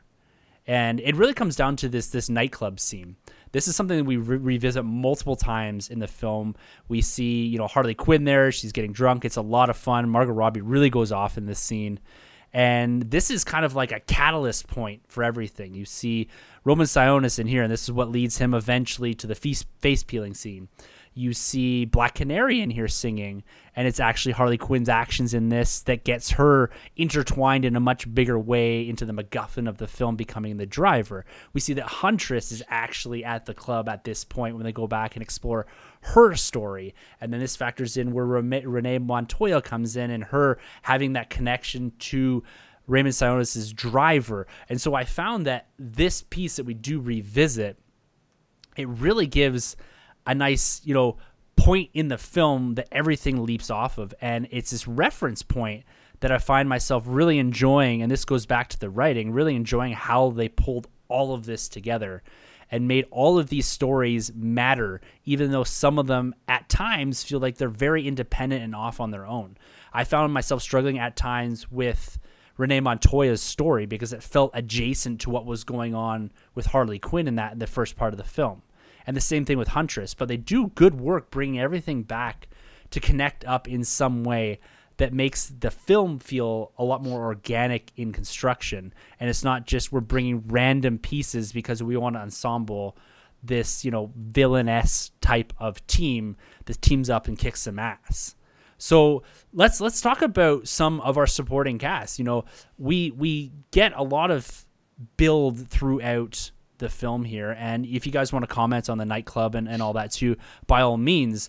But let's talk about Black Canary when we're at this point. She to me is another favorite of mine in this film. I like what they did with this character. They built her up. She had a connection herself to Cassandra Cain. she also was a badass when it came to the fight choreography, the fight scenes, her kind of rescuing Margot Robbie, even though it's Margot Robbie's Harley Quinn that got her into trouble and kind of down this path here. But Carlos, how'd you feel about Black Canary here and the actress, sorry, her name escapes me, but her embodying this character in itself too? Yeah, Journey Small Bell, she was a bit off type casting from what the traditional Black Canary has looked like in the comics, but I thought she was phenomenal. Yeah, I thought she brought a ferocity to the role, beautiful singing voice. She looked great in the part. She legitimately, in those fight scenes, looked like she could take care of herself and that she's somebody that you wouldn't want to cross kind of thing. And she brought a richness to the character where she had multiple layers to her, where when she's in the nightclub and being manipulated by science, Baz, where she's a bit sympathetic, and then she takes kind of her experiences and you see her as a bit of a mentor and somebody as a guardian angel for Cassandra Cain later on. And yeah, I thought Black Canary was phenomenal in this role. And to build on your point, like the nightclub was kind of like a nightclub in an actual city where it's a hub for all these people coming and interacting, and sometimes good things happen at nightclubs and oftentimes bad things happen at nightclubs. So yeah, it was a smart play to have everything spun out of that. I dug it. I think really well done, and I agree with you, man. Like I really, really love Black Canary. Now, she does have a specific power set that's teased early on in this club scene, and I know, speaking to you offline, Troy, that you favored maybe her using that a bit more, because we do see her use it in a big way at the end of the film, and it's really the only character that seemingly has these extraordinary powers that take her above and beyond kind of that normal, everyday type of individual in the film. You don't see anyone, for a comic book movie, you don't see a lot of superpowers in this, and that's to be somewhat expected, I think. Now, how did you feel about Black Canary and maybe some of the usage of her powers and how she's introduced into this film? Black Canary, for me, so we basically went over basically all the characters I jived with, I guess. So I guess from here on in, my review will probably go a little south, unfortunately. So sorry to say, guys. But yeah, Black Canary for me was so forgettable. I looked her up afterwards just to see, like, where have I seen this actress before? And it goes way back to, like, Full House. I think she used to star in. Goes to show. I didn't care at all for her singing. I love music a lot, and her singing voice for me was very forgettable. Her fight scene was cool that we mentioned before in the alley. I really dug that. The lack of her power set was kind of whack. I feel like if you're a Black Canary and you have a voice like that, that thing needs to bring down the house. That should be like a powerhouse, literally, when you hit the vocals. And for me, it was just very forgettable. I mean, I like the diversity in casting. That's cool. Another thing I got to touch on is the look for this film. A lot of these characters they have in here, they all kind of have like this grunge, Britney Spears, I'm a Slave, Christina Aguilera look from the 2000s. And I'm like, it works for me when it comes to Harley Quinn because that's her look. I don't know why everybody else, especially the female characters, all have to look like that in this film. So that's another thing that kind of took it away from me. Maybe I'm a little spoiled from things like Black Canary being pretty cool in Injustice, and I like her in even the CW verse. Not the Laurel Lance, but like the White Canary. I think she's fantastic in that show. So for me, this was a different take on Black Canary, and it's just one that didn't work for me. So it might have worked for a lot of other people, which is great. But for me, just off of like the comic books, the TV shows, the video games, this by far is the weakest version of the character I've ever seen. Yeah, it's interesting because I've literally no foundation for this character. I don't know her from the CW. I don't know her from the comic books. And I like the casting. I like the look. And I agree with you. Some of the times I'm just like, yeah, maybe the design of certain things didn't need to go to the extent that it did. But it's a character that I did find myself looking for on screen, especially when we had the bigger ensemble pieces in that. Sonny, how'd you feel about Black Canary here? There's a power set in there. She's the only one that really kind of uses something to that extent. You do have some familiarity with the comic books and a bit onto the CW stuff. So how did you feel about Black Canary in Birds of Prey here? Yeah, I really liked her. Would have liked to see more of her. Hopefully they keep her around. In the comics, she and Green Arrow are a couple. So I'd like to see that explored.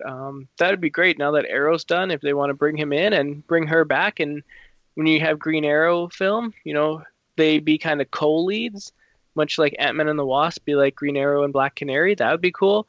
Troy, I'm actually kind of with you on the look. I can't really remember too much of her look until the very end, where they have like that one scene where the Birds of Prey are kicking ass and she's in her new costume. I thought that was really cool, and I was like, why didn't we get that costume throughout the whole film? That would have been really cool. The costume that she did have on, I can't even remember because it's been so long, but it didn't really like stick out to me, especially compared to the Harley Quinn looks, because she's like so like colorful and on these like bright costumes, and I remember those costumes, but I don't remember the Black Canary costume until the very end. So in terms of Black Canary, I liked her. I did like the Canary Cry. It was kind of cool. It very much reminded me of the X-Men films when they have like the like sonic blast that shoot out. Yeah, Banshee. As far as exactly. As far as I know, though, like it's been a while since I've read a bunch of Green Arrow stuff, but she doesn't really like lose like consciousness by doing the Canary Cry. I think it's just like a one-off. So maybe it's just like she's not used to it, and she did it, and she kind of like lost her powers or her will to stand. But yeah, man, I thought she was good. But as I said, I'd like to see more. When you go back and think about like all the scenes she's in, she's not in like a ton. She's in, and then she's like kind of the main Birds of Prey character. So that just goes to show how little the other two are in. Yeah. But from what I did see, I did like, but I would like to see more. Yeah, I agree with you. I like to see more of this character. And with regards to the Canary Cry, for me, I kind of like, I thought I could have give or take it for me, but I like the consequences of it, propelling Harley Quinn and that getting into that big chase scene. I thought that was pretty cool. You see her plugging her ears and just like firing off. I thought that whole piece of it to me worked better than the guys flipping and flying and all that. But it's neither here nor there. It's a comic book movie, guys. It's going to be crazy at some point here. But actually, the one little piece I'll add about the comics, I thought it was kind of cool that they gave the nod or the hint that her mom could have been the Silver Age Diana Lance Black Canary that everybody kind of knows. And I thought it was kind of a neat little piece that they put in there that they didn't necessarily have to, but that could tie it back to maybe that fishnet stocking Black Canary was her mom, that they talk about being somebody that worked with the police in days gone by. So yeah. Nice Stay nod tuned there for Black Adam. Yeah.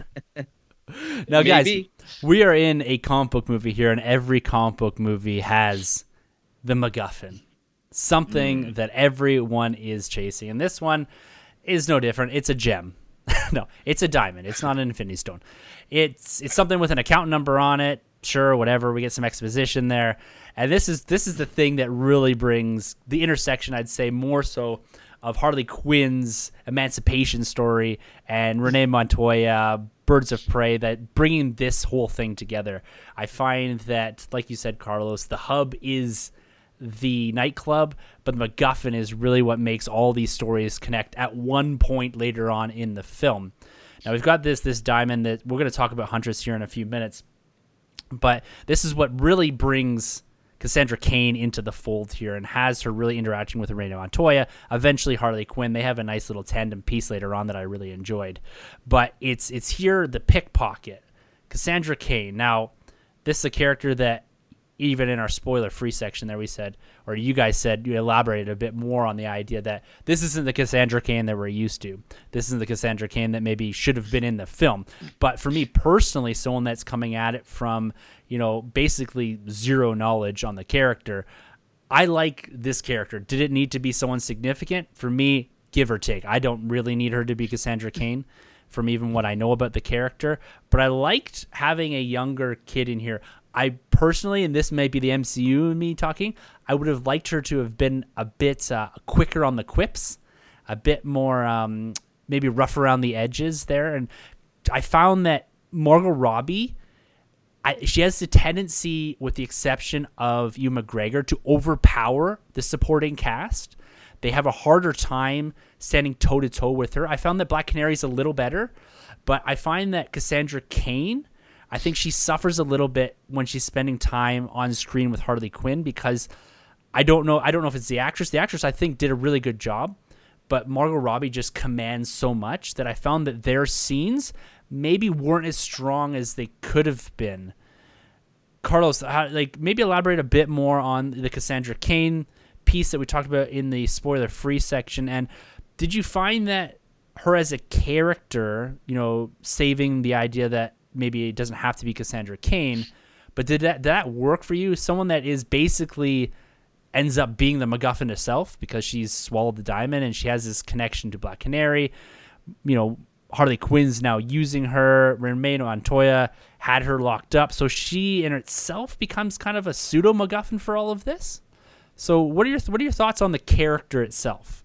Yeah, the whole Cassandra Cain bit notwithstanding, I thought the character and the conceit was really well done, and I thought it was a smart play to have the kid as the MacGuffin because it gave a tangible emotional connection to Harley Quinn as opposed to her trying to run around just protecting this diamond or each of the birds of prey, keep away with a physical object. There was a character who was fallible, not always necessarily likable, but I thought Ella J. Basco did a great job making herself endearing, and she was vulnerable enough that you felt that she was in danger at all points in time, be it from Harley or Black Mask or Zaz. But at the same time, she was believable enough that when she's doing stuff like stealing grenades and ripping people off, that it came off as plausible. I liked the character. I thought it was a smart play to go with the kid, and I thought she as well had that right balance between being kind of cocky and street smart and also kind of vulnerable and endearing. I liked her.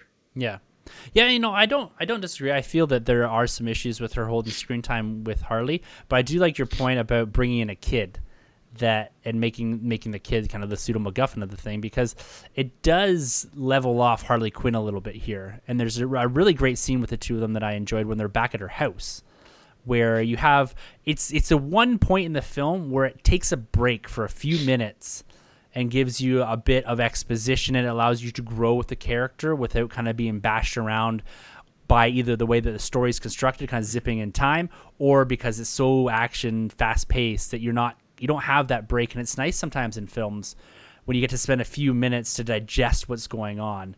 And it's that scene with the two of them that allows you some time to say, okay, I understand this, take a deep breath, and then you get kind of hurled into the back end of the movie.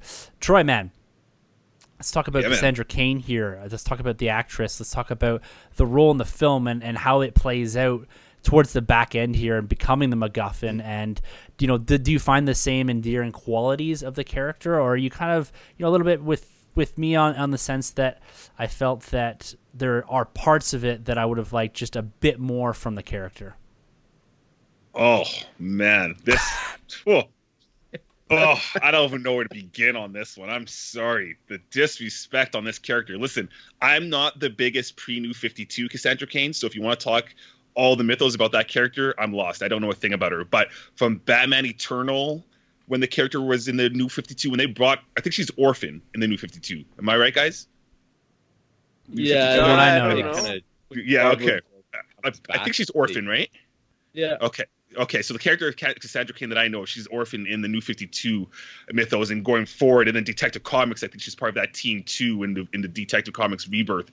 And I believe she's a mute. She doesn't say much at all. So again, when I see a movie like this, I see you call it the Birds of Prey and you want to throw in all these different characters, but you don't really respect the source material. And it's okay to take liberties every now and then, but when you litter it across every character in the movie, then you're just losing me here.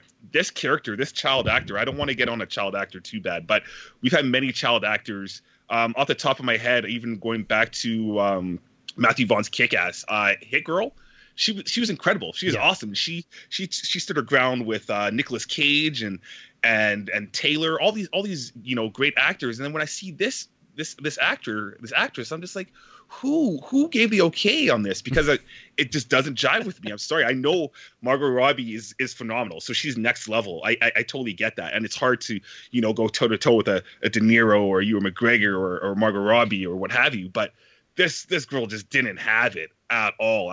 She felt really miscast. There wasn't one moment I was cheering for her. Carlos, I completely agree with you. I do feel like there was a lot of scenes though where you did feel the danger. Like I totally get that 100%.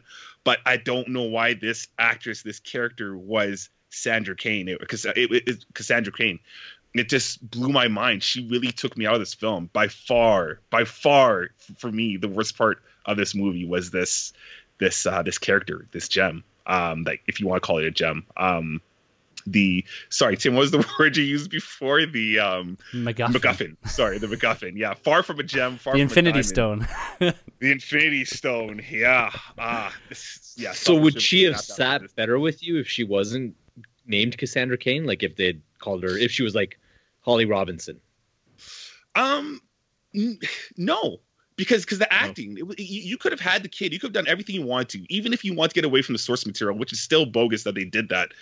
The actor, though, this is cinema. We're watching a movie here, and when I'm watching a movie, when the acting's that bad, like it feels beyond CW, beyond anything I've seen. This felt like a Hallmark commercial. I was just like, who hired this person? So I'm sorry. Again, I don't want to get too much at a child actor, and this could, for all I know, she could become something great in the long run. But as of right now, 2020, April 1st, that performance was one of the worst performances I've seen in a long time. So again, you can disrespect the source material all you want. I just feel like we could have had a better caliber of actress playing this character 100%. Yeah. So Sonny, where do you sit on this one? Yeah, man. Like for me, I thought she was good. I don't really know too much about Cassandra Kane. Like, I've just been reading the main Batman stories, so she doesn't really pop up in there as far as I remember. So for me, like, I don't really know the difference between Cassandra Kane and, anyone else. So for me, I thought she did a good job. I thought she was decent.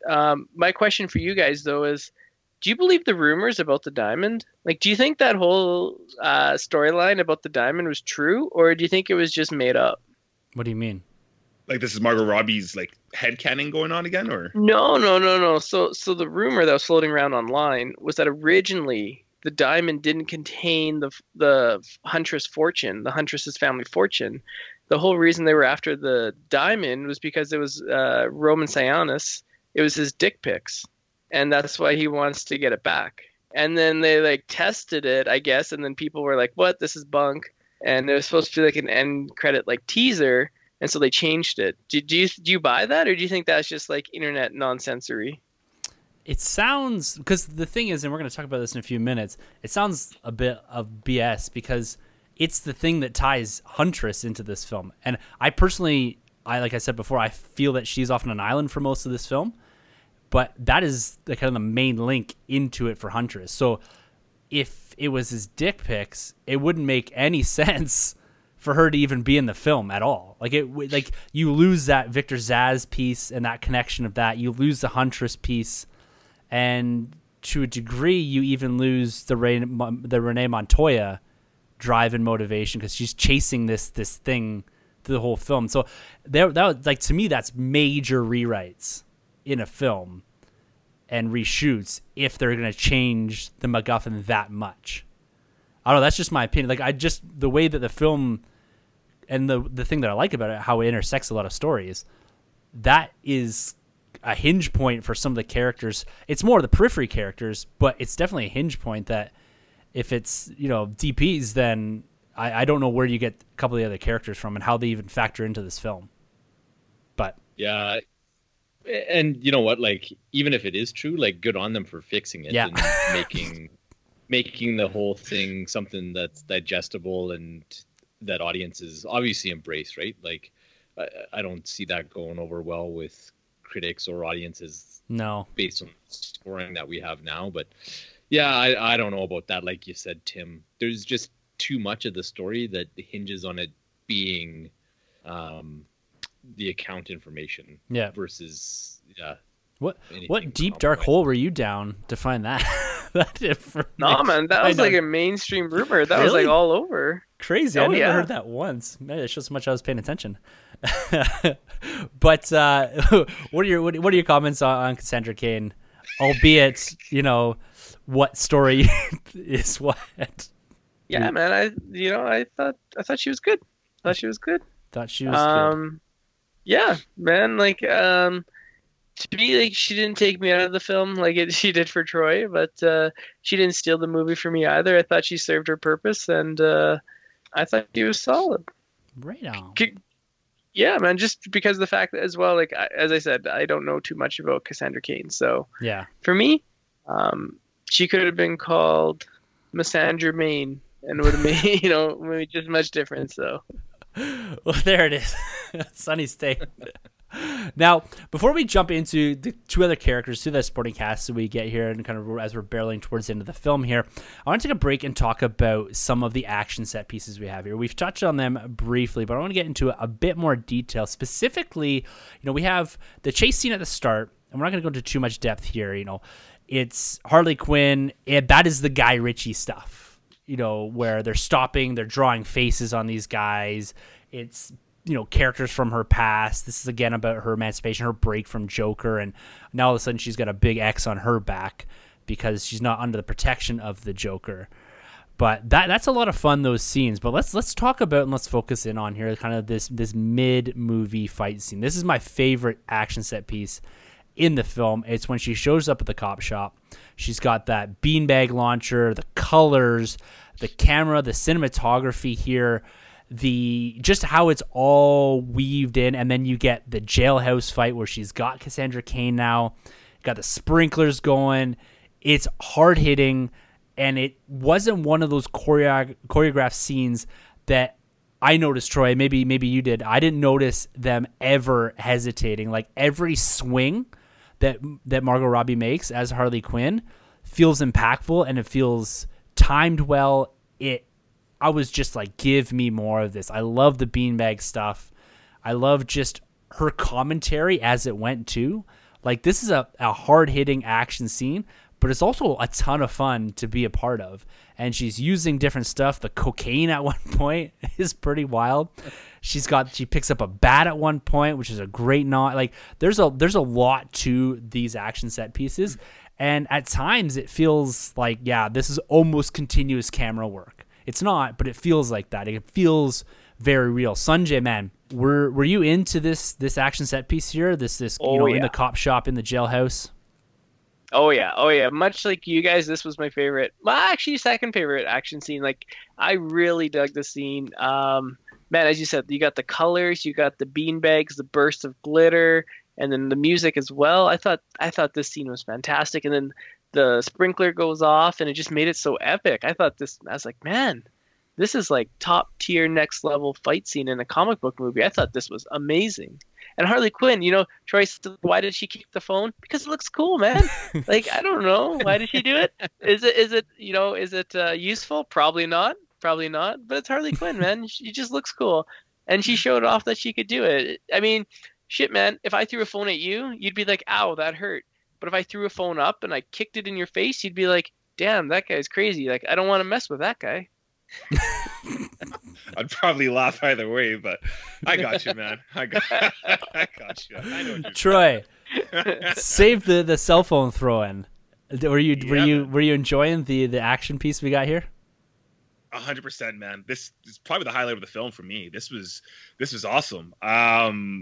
I could definitely tell, obviously, the departure or the different second string directors they had to shoot this kind of scene, but the action piece was fantastic. I'm with you. The colors was awesome.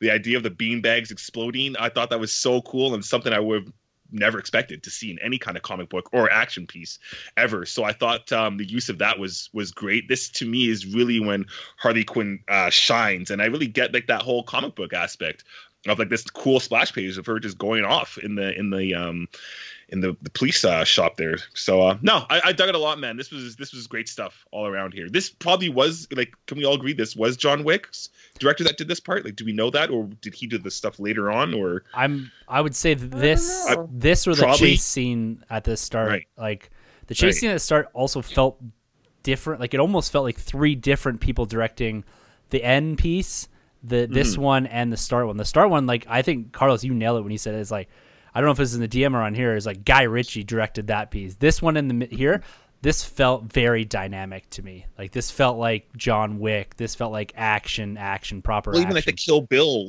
Volume 1, Volume 2 kind of stuff going on, that Quentin Tarantino stuff. So, I thought this was just really cool. I'd love to see more of this going forward in the DC universe for sure. Well, and I'd like to your point about the beanbags. It makes it so consumable, I would think, right? If she goes in there with a shotgun or a gun and it's like pegging guys in the head, that's one thing. Yeah. But like taking a beanbag in the face at point blank, like that could probably kill you or do some serious damage. But it doesn't come off that way. It comes off like you're getting punched in the face, as opposed to if she's in there, shooting police officers in the head and you're seeing their, brain splatter all over the place. Like no one wants to see that. And I think this is a nice in between where you can have her shooting people, but it's not gratuitous kills. It's not, and then you pop the color and it becomes, a fun cinematic moment, as opposed to, if you really look at this, if she's in there with a shotgun, that this becomes a pretty dreadful, like almost like Todd Phillips Joker type of thing, as opposed to Harley Quinn. Carlos, like how you feeling about this scene? Oh yeah, you guys have said it all. Like for me as well, it's by far my favorite part of the movie. Just how comic booky and how huge everything felt. And you hit the nail on the head, Tim. She goes in there with a shotgun or a machine gun and starts mowing down cops. You've got 1984 Terminator all over again, and you're viewing Harley Quinn through a completely different lens. That she went in there and it was so fun and so playful. Even just the voice work that she did, like her line readings were awesome, and how she changes her enunciations all over the place for effect. A few of the grenades themselves, or the beanbag rounds, the things that they did, like the one is the glitter, and that has a certain effect, and then she shoots the two with the smoke in them, and it has the color palette from Suicide Squad, so the blue and the pink smoke, and she pops through that. And yeah, it was cool. Like everything looked awesome. And then when they give her the bat, and it's a callback to her look in Suicide Squad, and you see her go to town with the bat, and you're like, oh, okay, that's why she carried that thing around for the entire first movie, because she's a badass with it. So yeah, I love that. And the cocaine piece was pretty inspired, how it totally amped her up. Yeah, and it's like powered up on a video game. Yeah, no, and I thought they did a good job of legitimately showcasing Harley Quinn as a badass, both like armed and just hand-to-hand combat as well. So yeah, no, like you guys said, by far the best scene in the movie. Yeah, well, I think yeah, much to your point, to echo some of those words, the showcasing of her as a complete, like, this is when it becomes very, very believable that she could handle herself for sure. We get instances of that in Suicide Squad, but if you're taking this as a standalone film, this is the point where you're like, whoa, yeah, that is Harley Quinn. Like, she can handle herself, and you don't even blink the next time she's in a fight. You're like, yeah, bring it on. I love this. I agree with you guys. This is my favorite piece of the film. It's fun. Like you said, Carlos, it's got that, her quipping in the background, and the commentary and the exposition that she brings to it all. Absolutely fantastic.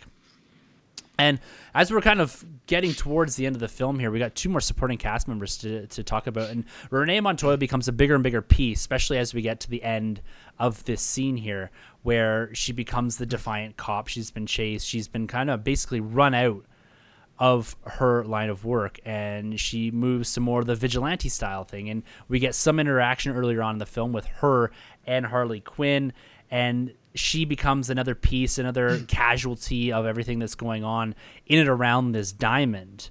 This character, though, I'm not super familiar with Renee Montoya, as I'm not familiar with really any of these characters, if you've been listening to this at all. But again, this is another character that I could kind of give or take. She felt the most out of place amongst the birds of prey at the end. I would say that her story feels better integrated than the Huntress's for me, but the character herself kind of stood out a little bit, as they almost rushed her to a point where she could be a vigilante enough that she could stand toe-to-toe with Harley Quinn and company, and then eventually evolve into this vigilante-style team.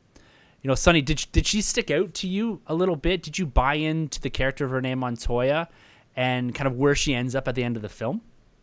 Oh yeah, like this is a character that was in Batman the Animated Series, and I believe she was in the Nolan films a little bit. Where there's a character that was kind of based on her, the one that like in Dark Knight with her mom, like she kind of changes sides. Ramirez. Oh. Oh, My bad. But I thought she was underrated and how funny she was. Like she comes in with that T-shirt, like, did I shave my balls for this? I laughed really hard at that. I don't know, it was just kind of dumb, but I laughed really hard.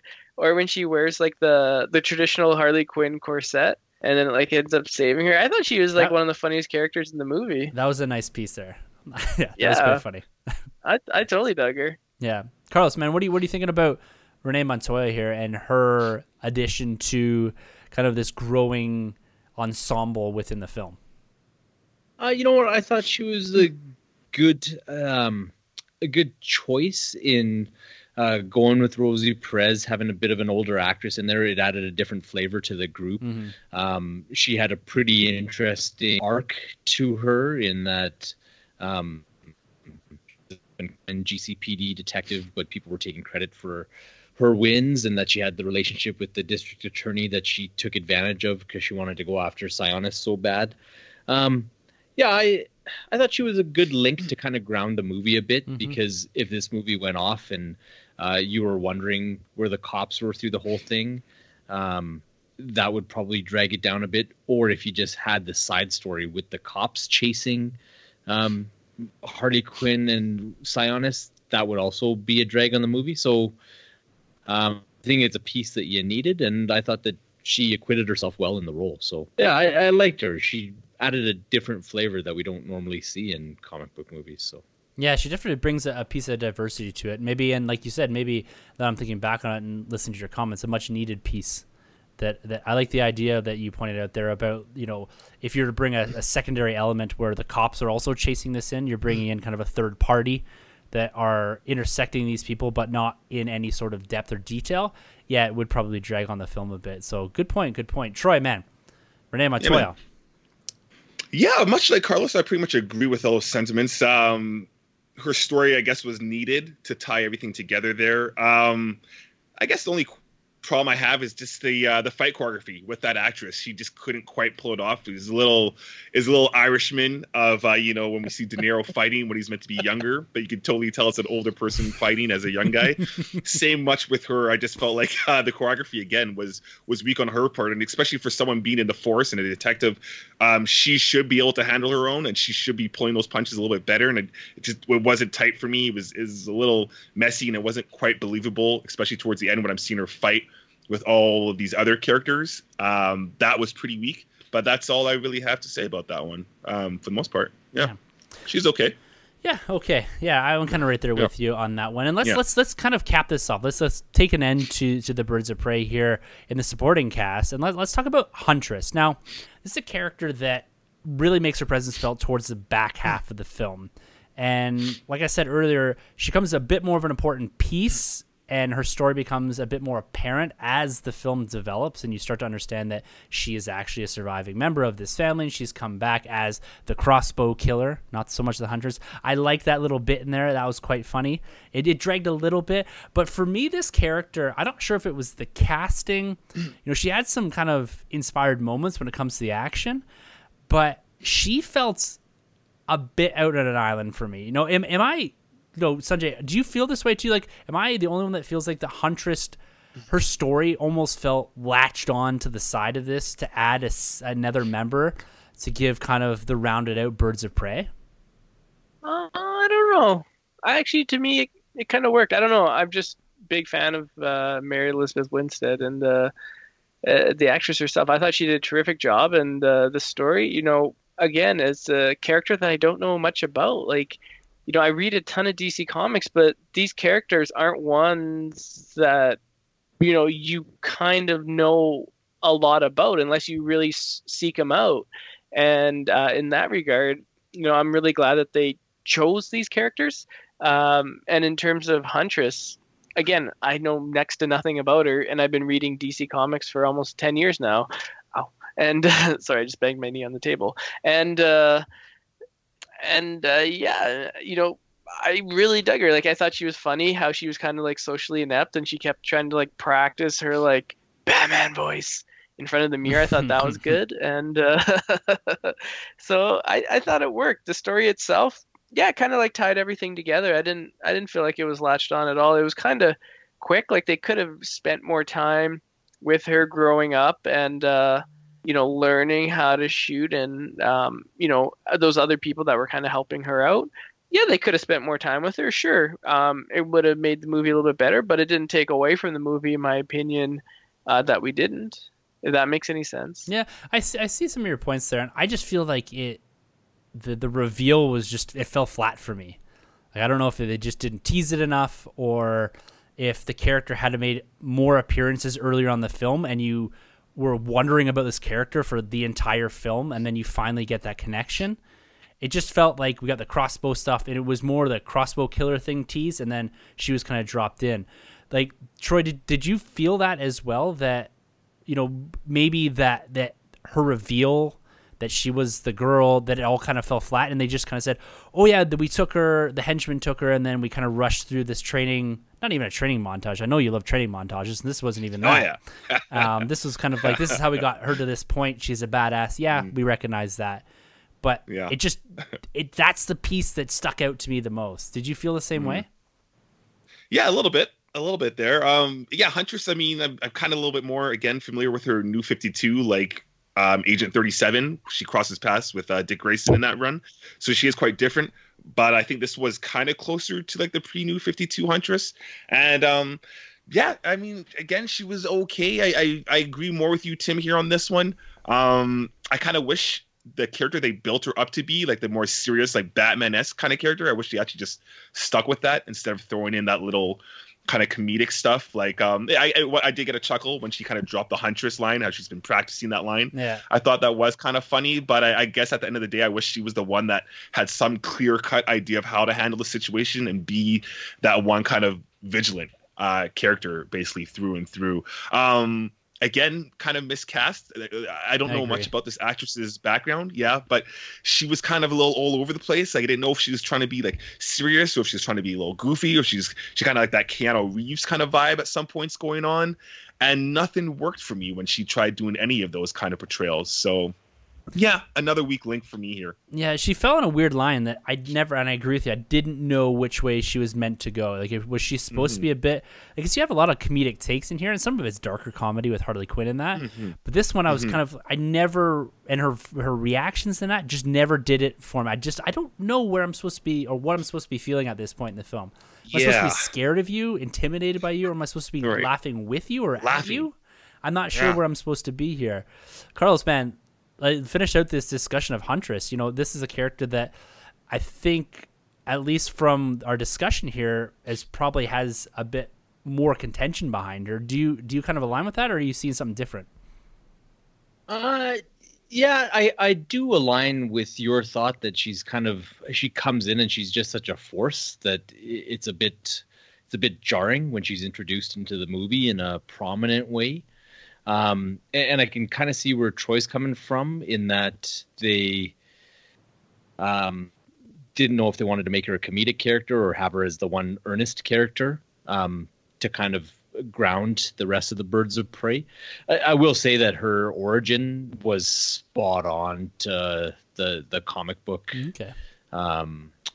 genesis of it. Like, outside of the Ty to Zaz and stuff like that, like, she is part of a mob family and is the victim of a hit that eradicates everybody except her, type of thing. So that was spot on. I think it was one of those where they got it in their head that her name was a bit over the top, and they decided to run this gag with her being this hard-edged, overly self-serious type character, and maybe it got away from them a bit. But yeah, I don't know. I dig Mary Elizabeth Winstead. I don't know if it was a package deal with her and Ewan McGregor, but yeah, it was okay. She didn't make the movie for me, and she didn't break it for me either. Yeah, that's a good way to put it. Like, it didn't kill the movie in any sense for me, but I felt that most of the cast was pretty strong.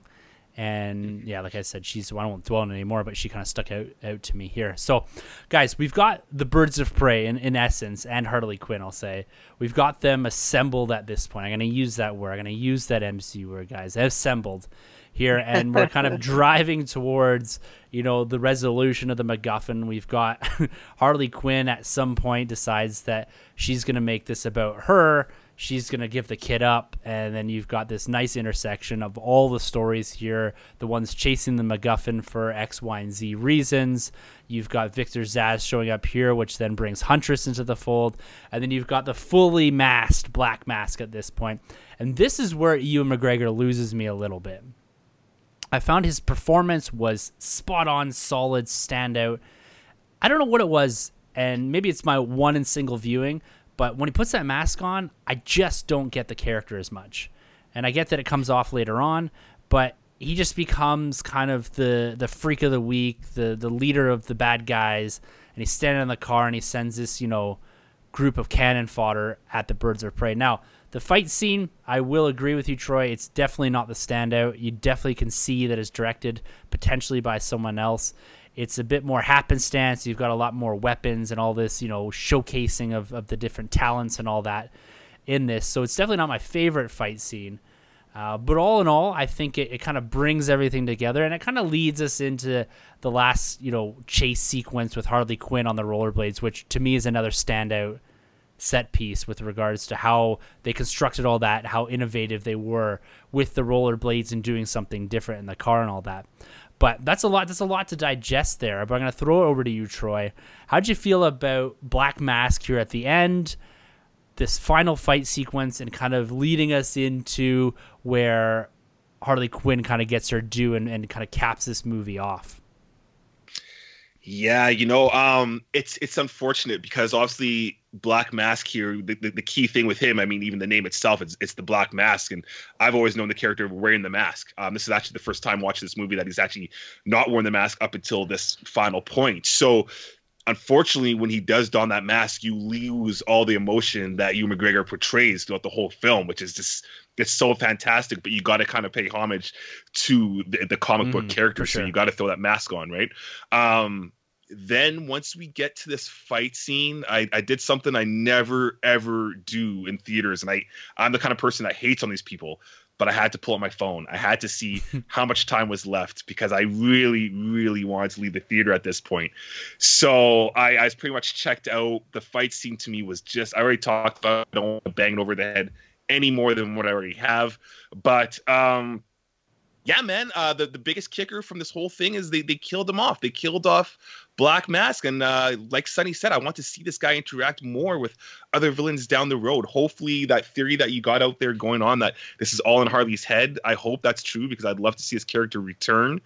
But overall, it was that third act that just went downhill for me. And I just couldn't hope more for this film to end any faster.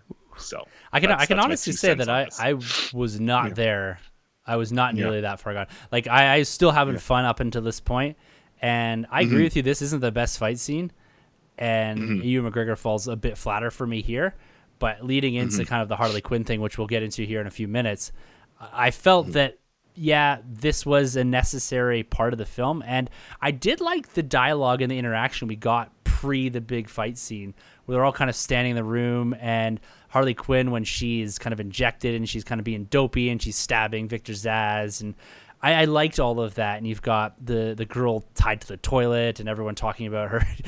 I felt that whole interaction, once you brought all the characters together, I felt that was really well done. The action piece, it's not nearly as good as what we saw before.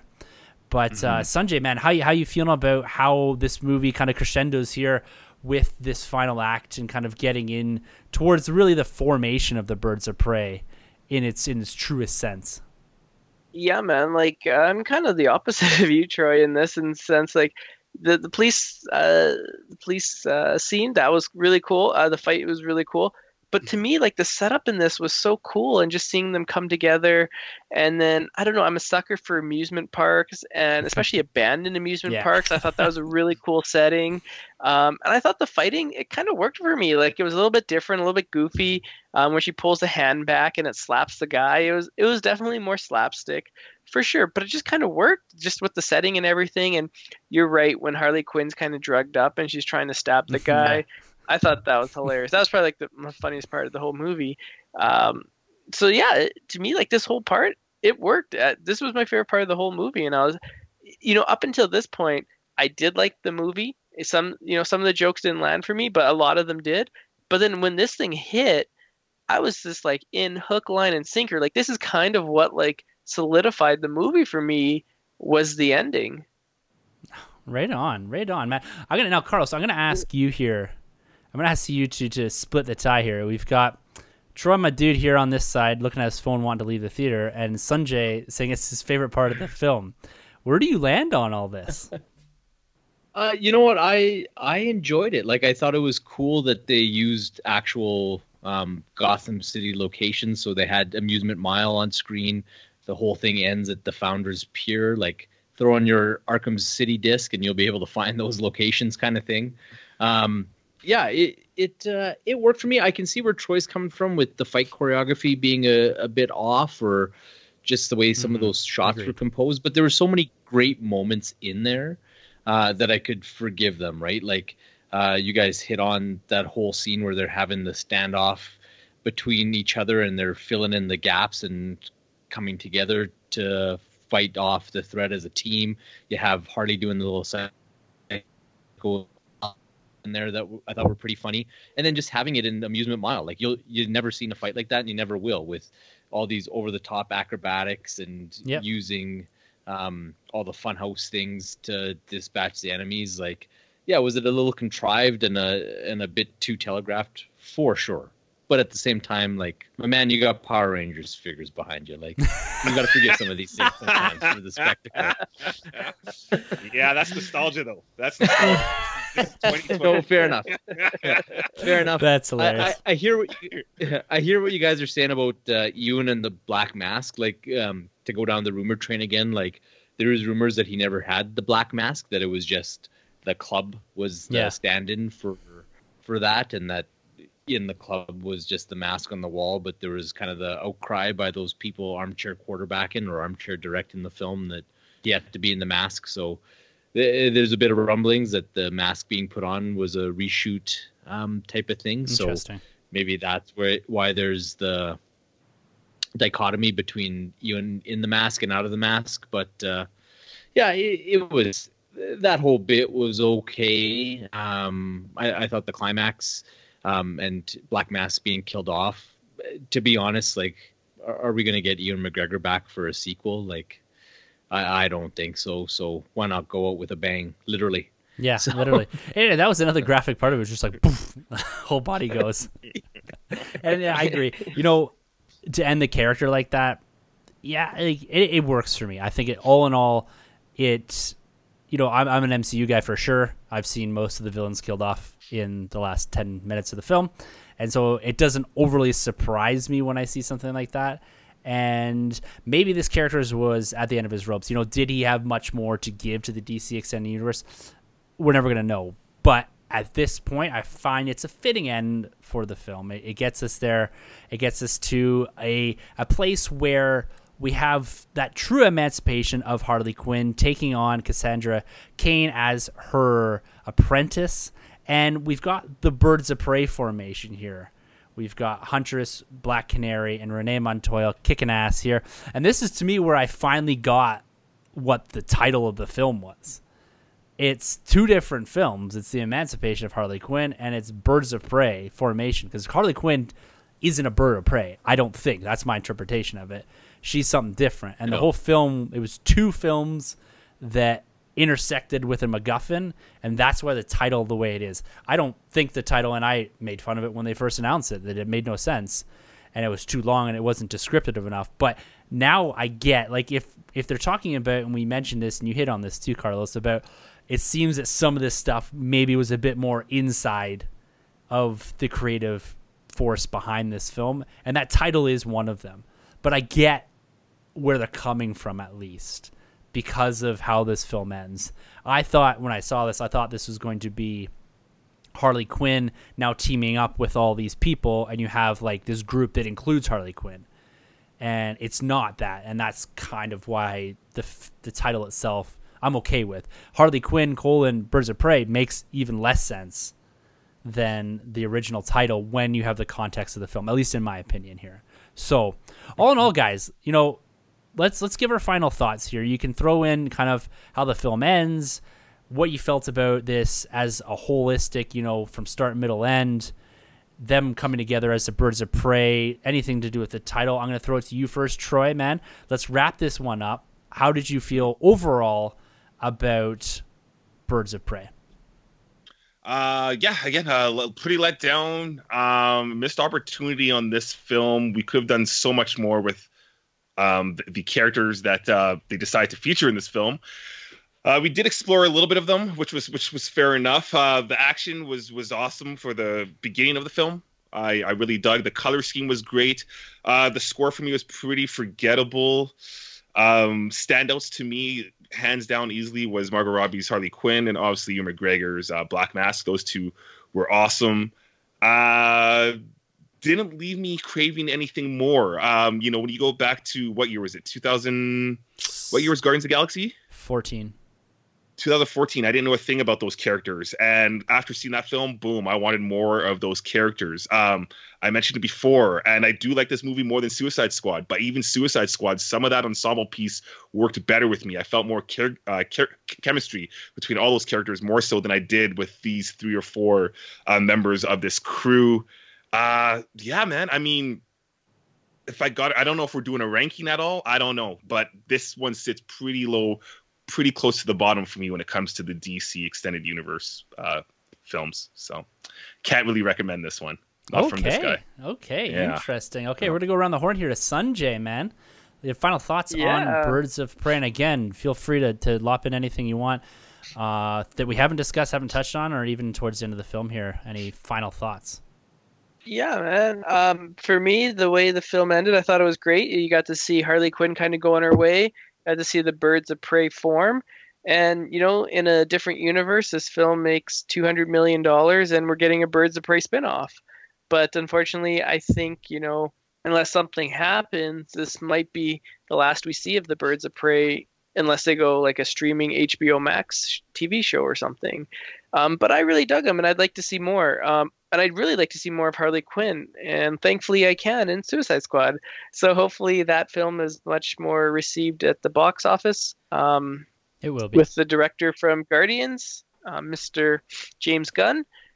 For me, I really dug this film. I can't wait to see, as I said, Harley Quinn and Suicide Squad. If we're doing a ranking, this one, unfortunately, it does fall a little bit lower in the DC Extended Universe, not because it's a bad film, but just because I enjoy like the other ones more. You know, some of those are like my favorite films in comic book movie history. So this one is a little bit lower, but not because it's a bad film by any means. It is a great film. It's super enjoyable. I love the colors, the music in this. You know, the score wasn't that great, but I did love the like pop songs spliced in here. I thought that was cool, and I was like, after I was like listening to them, you know, YouTubing them and whatnot. So I thought that was underrated, and yeah, overall, I definitely recommend this one. Okay, there we go, Carlos. Goddamn Batman. Final thoughts on Yeah, Birds of you Prey. know what? I'm kind of two minds about it. Like I do think that they were their own worst enemies as far as some of the marketing stuff goes and the rating stuff, as far as having that financial success to really bolster your brand. And quite frankly, like I'm a big proponent of having things that are accessible to rear your next generation of fans on. It doesn't apply for my kids because they're old enough to take in this movie, but for little girls like your guys' little girls, like I think it's a shame that they can't experience this movie for a few years. That said, yeah, no, my 4-year-old went to this. Yeah, she had nightmares for a week, but she had a good time. I'm just Oh, God's like, what? You took her? like, oh, let me call Child and Family Services. But no, but as far as the movie goes, I thought it was a really solid entry. Like they made something totally unique in the genre.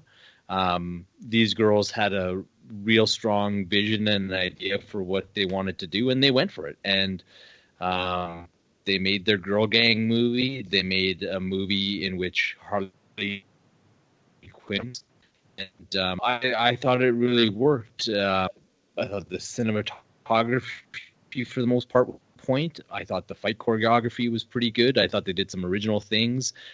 They had some neat tropes that will really lend to this film being enduring and having a bit of a cult following. Can't tell you guys how many egg sandwiches I've made since this movie was released in theaters. Yeah, I give it a pretty high recommend. Like I love stuff by Guy Ritchie and Quentin Tarantino, and this certainly is like the DC Comics version of that type of movie.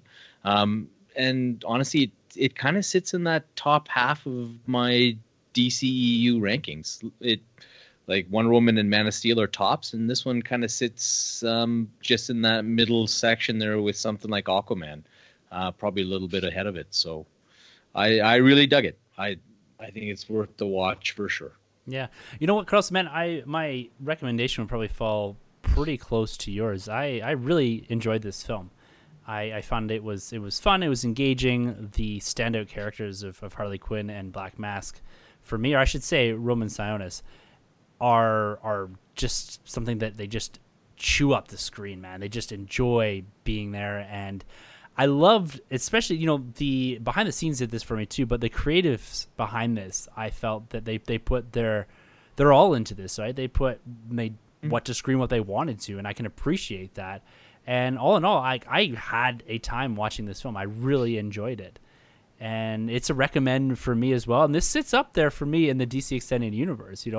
I've had my issues with it in the past, but I have to agree with you, Carlos. This sits above Aquaman for me, for sure. This is something that I would definitely sit down and watch again, and something that I would recommend you guys get out there, get that digital download, get that, and enjoy it. Just consume it in what it is. And it's way better than Suicide Squad, in my opinion.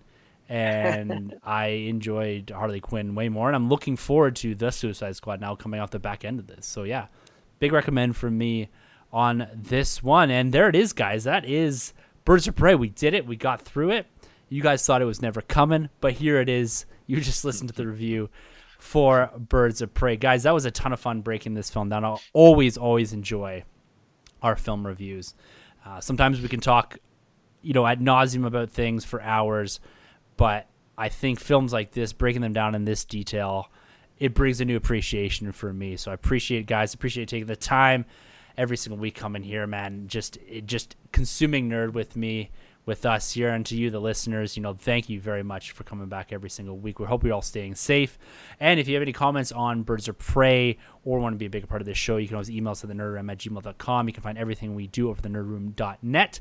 You can find us on Twitter, all four of us. Like we said, we want to talk more Birds of Prey. We're going to be there, willing to listen, willing to respond. And you can find us on Instagram too. We've been a little bit slow on that one. The hunt's been a bit dry, a bit stale because we've been stuck at home. But needless to say, maybe we'll get something up there this week. I got the Nerd Room I'm going to show off here, hopefully in a video. Troy actually did post over on Twitter. A good friend, Dave Franz, big shout out to him, asked Troy to see his Luke Skywalker collection, and Troy put a little video up there on Twitter. So you can see all his customs there too. So just go find Troy. And yeah, guys, we got lots to talk about in the coming weeks. A couple weeks ago, we thought, hey, we're not going to have a lot to talk about. There's a ton of stuff. We got some figs to talk about, some releases from Hasbro. There's a lot of stuff, on the internet there with regards to nerd, and we're going to take a deep dive into that next week. And we heard your feedback on the toy episode. Everyone seemed to really enjoy that. So we're going to be looking at taking a deeper dive into some more toys and that, some more nostalgia, retro toys, and just sharing our love for everything that is toys, collecting, nerd, whatever. We're going to be here next week, guys, and every Thursday. And with all that being said, for the Nerd Room, I'm Tim. I'm Troy. I'm Batman. And I'm Sanjay. He sure is. It gets better every single week. All right, guys, we'll talk to you next week. Remember, stay home, stay safe, stay nerd. See ya next week. This has been a Nerd Room Podcast production. You can find our hosts Tim, Troy, and Sanjay on Twitter at TheNerdRM, TroyTheBoy87, and Sanjabi. For more content from the Nerd Room, check out thenerdroom.net, and don't forget to subscribe to the Nerd Room on iTunes, Podbean, Spotify, or wherever you plug in. Be sure to head over to StarWarsCommonwealth.com to find more podcasts from Star Wars Commonwealth Podcast Network, including Talk Star Wars, Tumbling Saber, Generation X-Wing, Road Squadron Podcast, San Diego Sabres Radio Podcast, Retro Inc., and the Sandcrawler Podcast. Follow the Star Wars Commonwealth on Twitter at SW Commonwealth and take your first steps into a larger world.